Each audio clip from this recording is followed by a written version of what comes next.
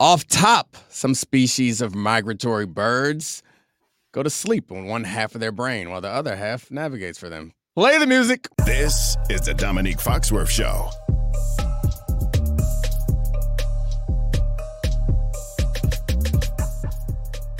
Welcome to the Dominique Foxworth Show. Joined by my buddy, co-host, and producer, Charlie Alabaster Kravitz. No. Charlie Vanilla Baby Kravitz is in the building. So, are eagles migratory birds? Because they definitely had a sleepy brain tonight. Or not tonight, for the last month and a half, because it was just atrocious. Both sides of their brain fell asleep. So they weren't migrating anywhere but to Cancun. Yeah, we'll get to the Eagles eventually, but I think we'll start with the Bills-Steelers game. What you got for me, Charlie? What do you want to know? So, I mean, look, we're taping this right after the Eagles game, and we should be tired. We've been working back-to-back nights, but watching that pathetic Eagles loss has given me energy. It has given me life. And you know what else has given me life? The fact that we're about to get the Bills versus the Chiefs next week. Oh. We've waited like 3 years for this, since the 13-second game. So here's the situation. The Bills beat the Steelers to set up this tantalizing matchup, and they beat them in a really interesting way. Josh Allen's fantastic. The Bills have been one of the hottest teams in the NFL over the last month and a half. The Bills have figured out in certain ways how to run the ball with James Cook and Josh Allen, and their defense, despite the injuries, has played a lot better. This will be Patrick Mahomes' first career playoff road game. Your initial thoughts on this matchup? Yeah, so it's exciting. You already got through all the exciting parts. I think the big question to me, I appreciate the way that you set it up. Like, I didn't want to retread that ground, but the first thing that comes to mind is Bills versus Chiefs is Mahomes versus Allen. However, we're not getting quite that because we're the best version of Allen, and he was great in this game, but this was the game that we have been hoping to see from them, and we've seen more this season where it's not asking so much of Josh Allen. So, like, Shakir had that incredible play where he created a touchdown where there wasn't one. James Cook was creating rushing yards, and the offensive line was running the ball. It wasn't all dependent on Josh Allen. Although Josh Allen had some incredible plays, Stephon Diggs was doing some things. The tight ends were getting open, and the defense played great. Like, this is the formula that makes them a Super Bowl contending team. This is why they changed so many things from defensive coordinator to offensive coordinator this season, and we saw it. But it's not that version where Josh Allen was going out there and slinging the ball over the field. And, of course, we go to the other side. It's absolutely not the same version of the Chiefs or Patrick Mahomes where we're going to get a shootout. We might still end up with one, but I do not anticipate it. So it's a little like it dampens the excitement of this matchup slightly. However, I still think it's going to be close, and we're going to come down to the end of the game where one or both of these teams is going to have, or one of both of these quarterbacks is going to have to drive down the field to try to put the other away. And that is like my first response to this is I know we're going to get one of those moments from one of them, and that's great. Yeah, I mean, this is, ironically, we're going to be asking Patrick Mahomes to do the hero ball that we want Josh Allen's not to do because of the roster. I mean, Josh Allen was super controlled, but when you're Josh Allen, you have a 53-yard touchdown run where you fake slide and then accelerate past defensive backs. That's your controlled game. Yeah. You throw a couple lasers. The offense, one of the things that's really interesting to me about the Bills offense, a lot's been made about the running game, the fact that they figured something out with James Cook, and it's wax and wane depending on the week, but they figured it out in this playoff game. But to me, it's Dalton Kincaid. And I bring up that because we have been searching for the Bills to have a second receiver since Gabe Davis's emergence in the 13-second game a few years ago. And it was never actually Gabe Davis. And it seems like it's Dalton Kincaid. Does that sort of change the ceiling of what you think that the Bills offense can be? The ceiling of what the Bills offense can be. I don't think Dalton Kincaid changed the ceiling of what the Bills offense can be. The ceiling for the Bills offense is Josh Allen, like what he's capable of doing. Right. Yeah, so like adding Dalton Kincaid doesn't quite change the expectations of this offense. Now, maybe you could add another top-tier receiver, and maybe I would change my opinion. But right now, the ceiling of this offense is about as high as any offense in football because Josh Allen has the capability of taking over a game. But that offense against this KC defense is going to be interesting because the defense is going to have to play well for Kansas City. They have played well, but they're going to have to play well because there is no chance. And even though the Chiefs beat the Dolphins, their offense did not look good. No. Like they got off to an early lead and then couldn't do anything else for the rest of the game. So I know that we all know Patrick Mahomes can do amazing things, but this defense, the Bills defense is playing well, but he's not going to be able to go score for score with the Bills or with Josh Allen if that defense can't create some stops, create some turnovers, and keep the game close. Do you think they should blitz Josh Allen? I was looking at some numbers that were posted, I think, by the Athletic, where essentially Josh Allen has eviscerated the blitz against everyone except for Steve Spagnuolo, who's actually held him in check in a bunch of matchups. But obviously, the sample size is small, and he's someone even in this game when he was blitzed, like he's impossible to bring down, and then if he just becomes like a schoolyard play. Yeah, it's funny because those quarterbacks are both really good at when you blitz them for different reasons. And Josh Allen is really good when you blitz him because you can't bring him down. And then you're at a disadvantage because essentially you're sending pressure, which is putting pressure on your coverage players without actually impacting the quarterback in any way because he'll shrug you off and run or escape. But Patrick Mahomes is slightly different, where he'll move and buy time, a lot like what we saw for Jordan Love recently. Buy time, move around, and find someone else to make a big play. Yeah, I don't want to oversimplify it. Should you blitz him? Yes. And if Spagnola's had experience doing it, yes. But when you have a player like that, you do it till it doesn't work anymore, and then you get off it because there is no one formula to stop Josh Allen. He has all the tools, the arm strength, the accuracy, the athleticism, and the weapons, if you're including Kincaid and James Cook, to make you pay for anything. So Spagnuolo ran some really interesting coverages in the last game, which were like some rotations that you rarely see that go from disguise to another coverage, which I think that is the formula to make him think, to make him slow down, and to make him rely less on other people and more on himself and his arm strength and forcing in situations where you might get a turnover. What do you think of Diggs in this game? I liked it. Like he's been uninvolved in the offense kind of since we mid-season-ish.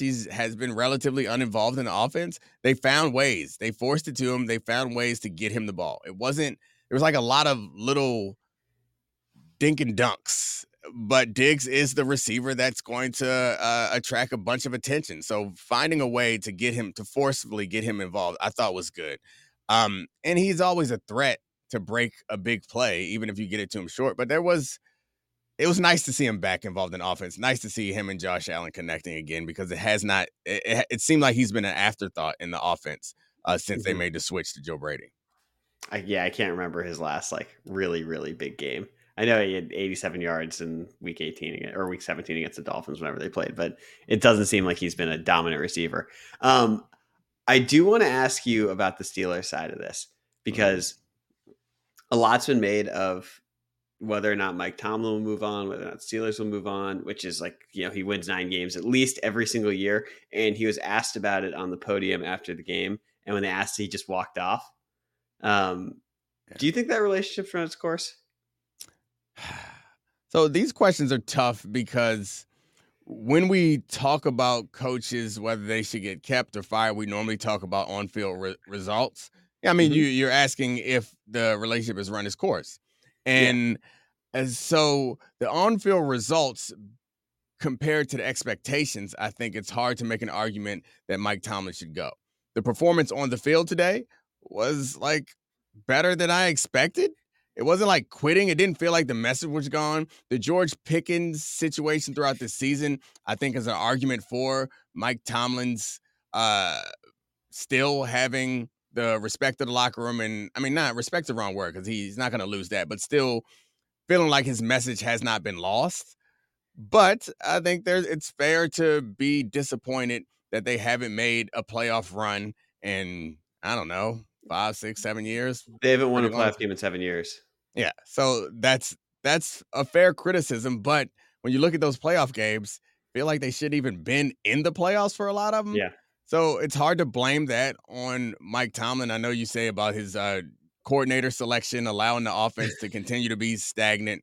And he's not the decision maker when it comes to roster stuff. But it's really hard when you're not in there. You're not in the locker room to suggest that. And we're not seeing it expressed on the field. Like, we're not seeing guys look like they quit and guys looking unprepared and look like they don't we'll care get there and not to a committed. different team. Yeah, I know.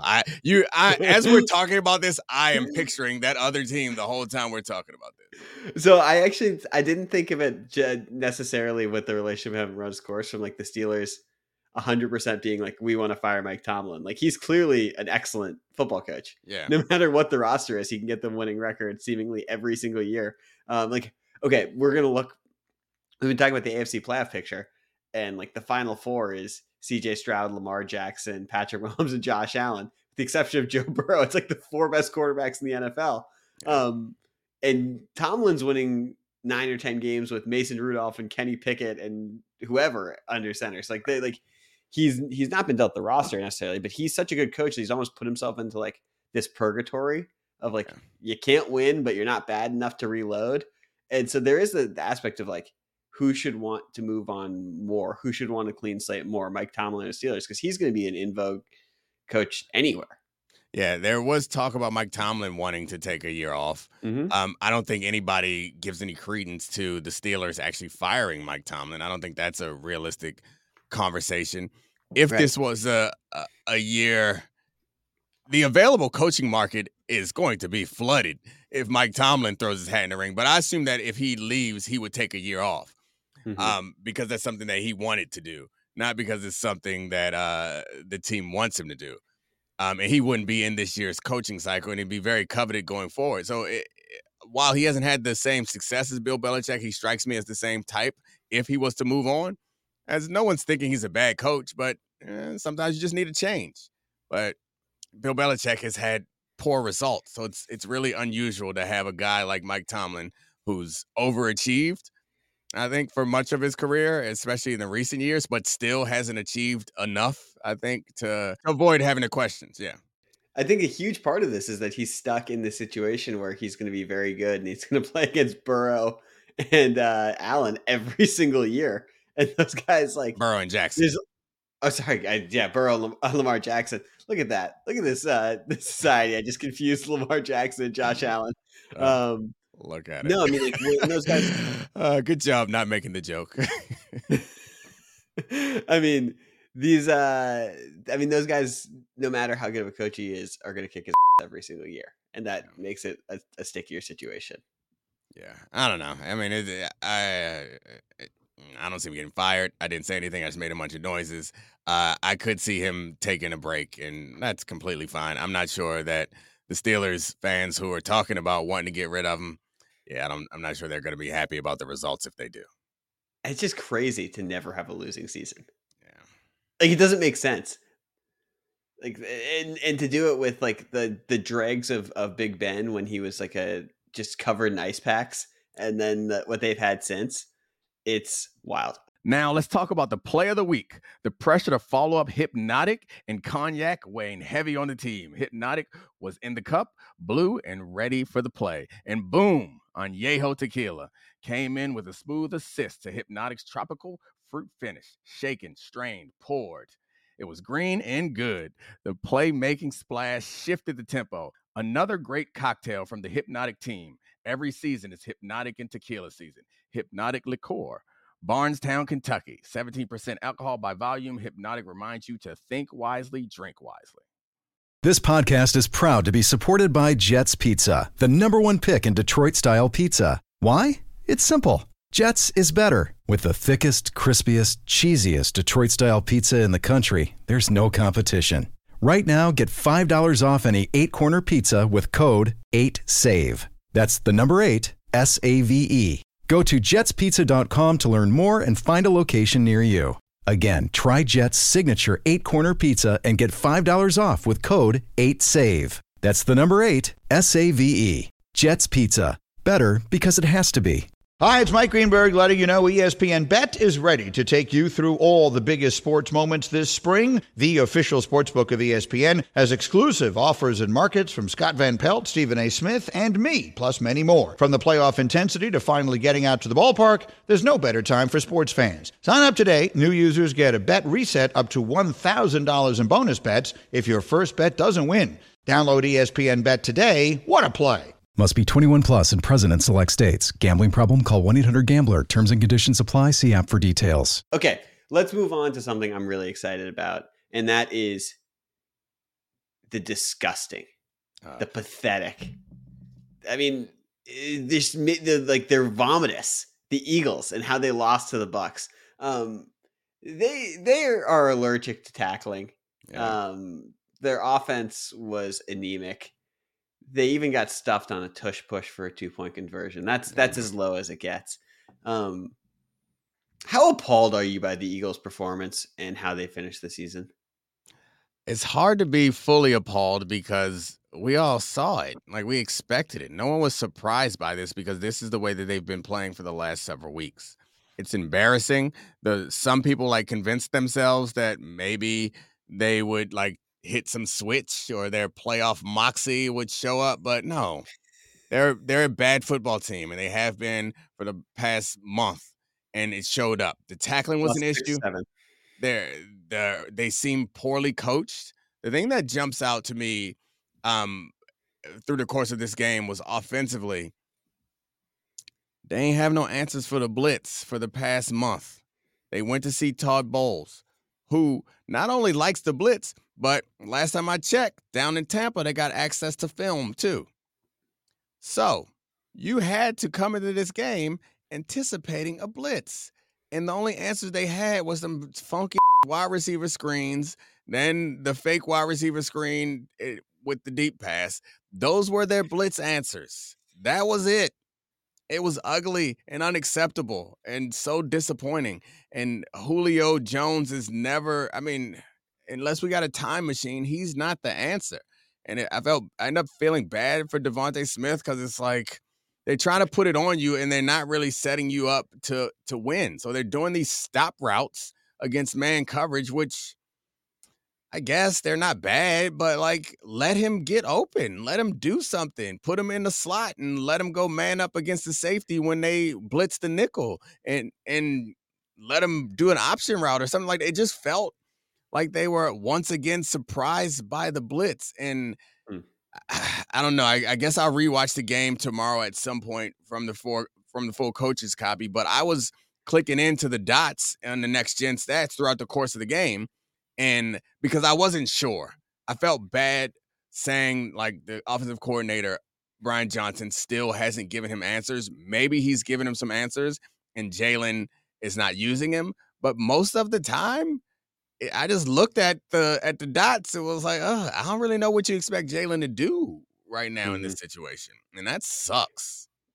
I have a lot of questions. First one, so you were more disappointed with the offense than the defense? No.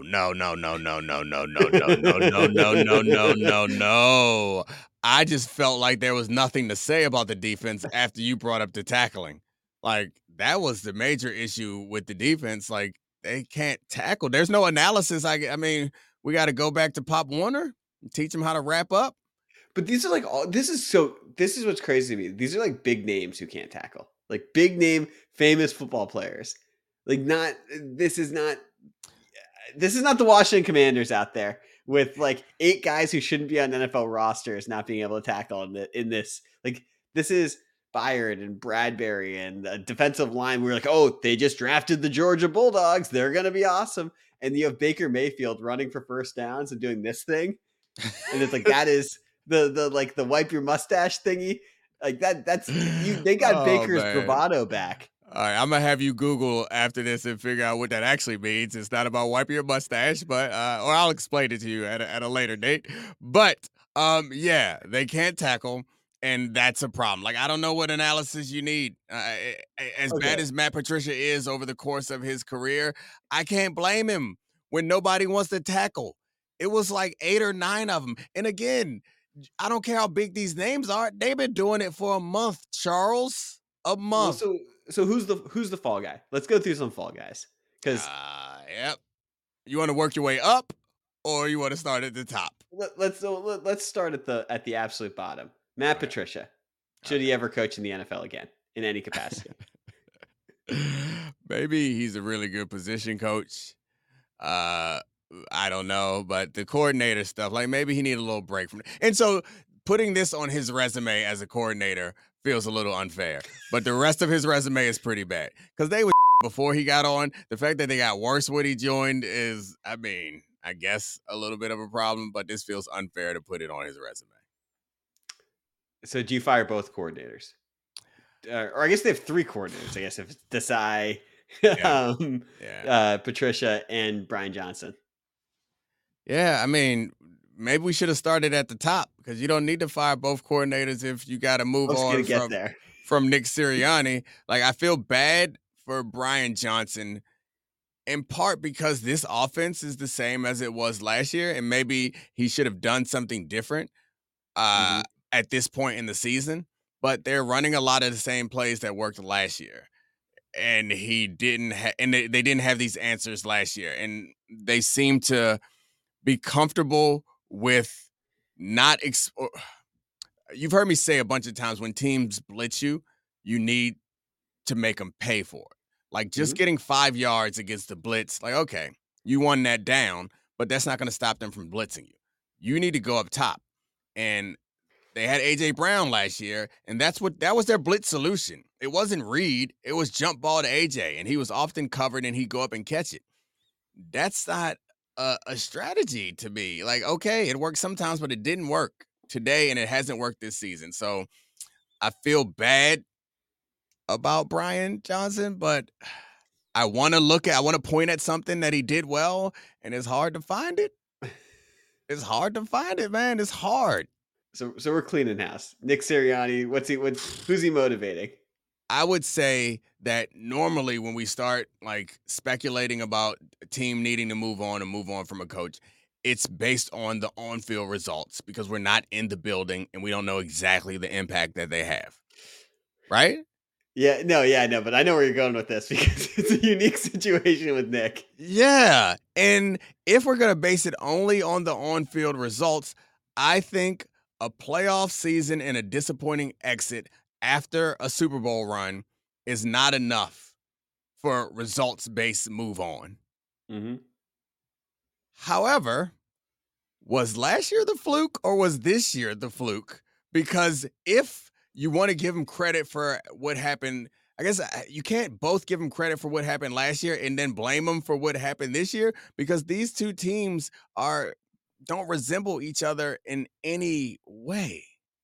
Well, So so I don't know what he's responsible for. Like, that's the thing. It's like if he's not the offensive coordinator, he's not the defensive coordinator. The team doesn't seem motivated. They don't seem organized. They don't seem prepared. They don't seem well coached. I don't know what to blame him for or what to give him credit for. Well, first of all, they fired Doug Peterson 2 years after he won the Super Bowl. Right. Same organization. And Yeah. the thing that I was going to go to, because this is, if you scroll back through our podcast feed, I don't know the exact time, but we had like a joking back and forth about players quitting and players being dogless and blah, blah, blah. And you're like, I hate this. I hate this. But if you watch that team, it looked like the team quit on Sirianni. No. Yes. No. And It didn't look like they quit. It just looked like they stink. Like they were missing tackles. They weren't turning down tackles. Like they have so much talent, and they were just playing like listless football down the stretch. It did not look like they were like, this did not look like a give team. This was not Hungry Dogs Run Fast Eagles from 4 years ago when they won the Super Bowl. I think it's possible that they move on from Sirianni in part because it feels like they think about their head coach differently than a lot of other teams do. This does not feel like a head coach driven organization or even a head coach GM partnership. This feels very baseball-y, the way that this organization is run. So if you need to replace the manager, that's fine. The tough thing about doing something like this is it's a major shakeup, and you are destabilizing your organization even further. Maybe whatever you bring in afterwards is a stabilizing force, but you are shaking it up. And sometimes stability, or particularly in a time of crisis, stability is what you need. So, like, it's hard to, like I said, the results aren't bad enough for me to say it's Yeah. time to move on based on the goodwill he brought from last year. But if you're in that building and you You know. recognize, like, that's the thing to me is I'm not gonna be like the same way we all jumped on the table for Ken Dorsey. It's like, what are they doing? They're firing Ken Dorsey. Look at all these numbers. I learned my lesson, and I'm definitely not doing that for Sirianni. If they do it, they know something I don't know, and I'm gonna congratulate them on having the heart to make this decision. I never took a victory lap on that. I was pro fire Ken Dorsey, and everyone Yeah. took a little crap on me for that one at the time. Congratulations, a victory Thank lap. you. I mean, I don't get many. So couple more follow-ups. Do you think Jalen Hurts was healthy? He didn't seem anywhere close to it. No. I mean, his knee's been hurt all year. His finger obviously was, both of his fingers were taped up. He wasn't healthy, but I mean, who is at this point in the Yeah. season? So then from that, it's like assuming that Jalen Hurts will be back to close to himself. Not like this is a team that was 10-1 before they fell apart down the stretch. What, in theory, is the more appealing job for you, the Eagles or the Cowboys? Whew. Whew. Yeah, I guess it depends on who you are. The Cowboys comes with I think I got to go with the Eagles. You know who it is. You know who we're talking about. Yeah, we're talking about Bill Belichick. I don't know. I think you got to go with the Eagles, though. I mean, dealing with it would seem to me that one of the things that Bill Belichick cares a tremendous amount about is controlling his locker room and being. I don't know that he cares as much about controlling personnel decisions. Like, I think he might be comfortable with someone else making those decisions, and Howie Roseman has proven that he's someone who can do that well. And I mean, even Jerry Jones and Stephen Jones have proven that they can bring in good personnel. So that's not the issue. To me, why, if I was Bill Belichick, I picked the Eagles, is because Bill Belichick has a top-down style of management, and he ain't at the top there. And there's nothing that Jerry Jones can do to remove himself from the top. He can go be quiet somewhere, but people still going to be looking at Jerry Jones for some organization or some direction for his organization. And that's a tougher thing. And maybe Bill Belichick has a way to work around that, but that's a thing that I think he would have a harder time dealing with than anything. It's a better fit for, I don't know, Vrabel or somebody. Yeah. I mean, Vrabel's really interesting with the Eagles. Yeah. He'd be great there. So, as a Commanders fan, okay, should I be considering a little sprinkle, a little wager on the Commanders from worst to first in the NFC next year? Oh my gosh, I don't see why not. That's such an embarrassing division, but you guys got so far to go. I would save your sprinkle. I'd save your little sprinkle for something else. Last thing, we should mention that the Bucs also played football. We talked about everyone except for the Tampa Bay Buccaneers. Had a great defensive plan. I loved it. Yeah. They had I mean, this is a little bit of inside football stuff that it relates to the Cowboys in that the Bucs wanted to stop the Eagles' run, and they had like a big base personnel grouping early in the game where it's just a safety, 2 corners, then 4 linebackers and 4 D linemen. And they're like, look, we're going to make you guys have to do something other than run because that's all that the Eagles do consistently well. It was interesting to see that as we were looking at Dan Quinn and the Cowboys the day before, not knowing what to do about this Packers running attack. You give them fun story, you give them a chance to beat the Lions. Fun story. 6-point dogs. Fun story. Aaron Glenn on the list of coaches that people look at, given DeMeco Ryans' success recently. Defensive coaches deserve love too. I guess Vrabel falls in that category and Belichick falls in that category. But Ben Johnson, everyone's favorite, and young Bobby Slowick, another front runner. I mean, Mhm. a lot of the best coaches in football are defensive coaches and special teams coaches. Never forget it.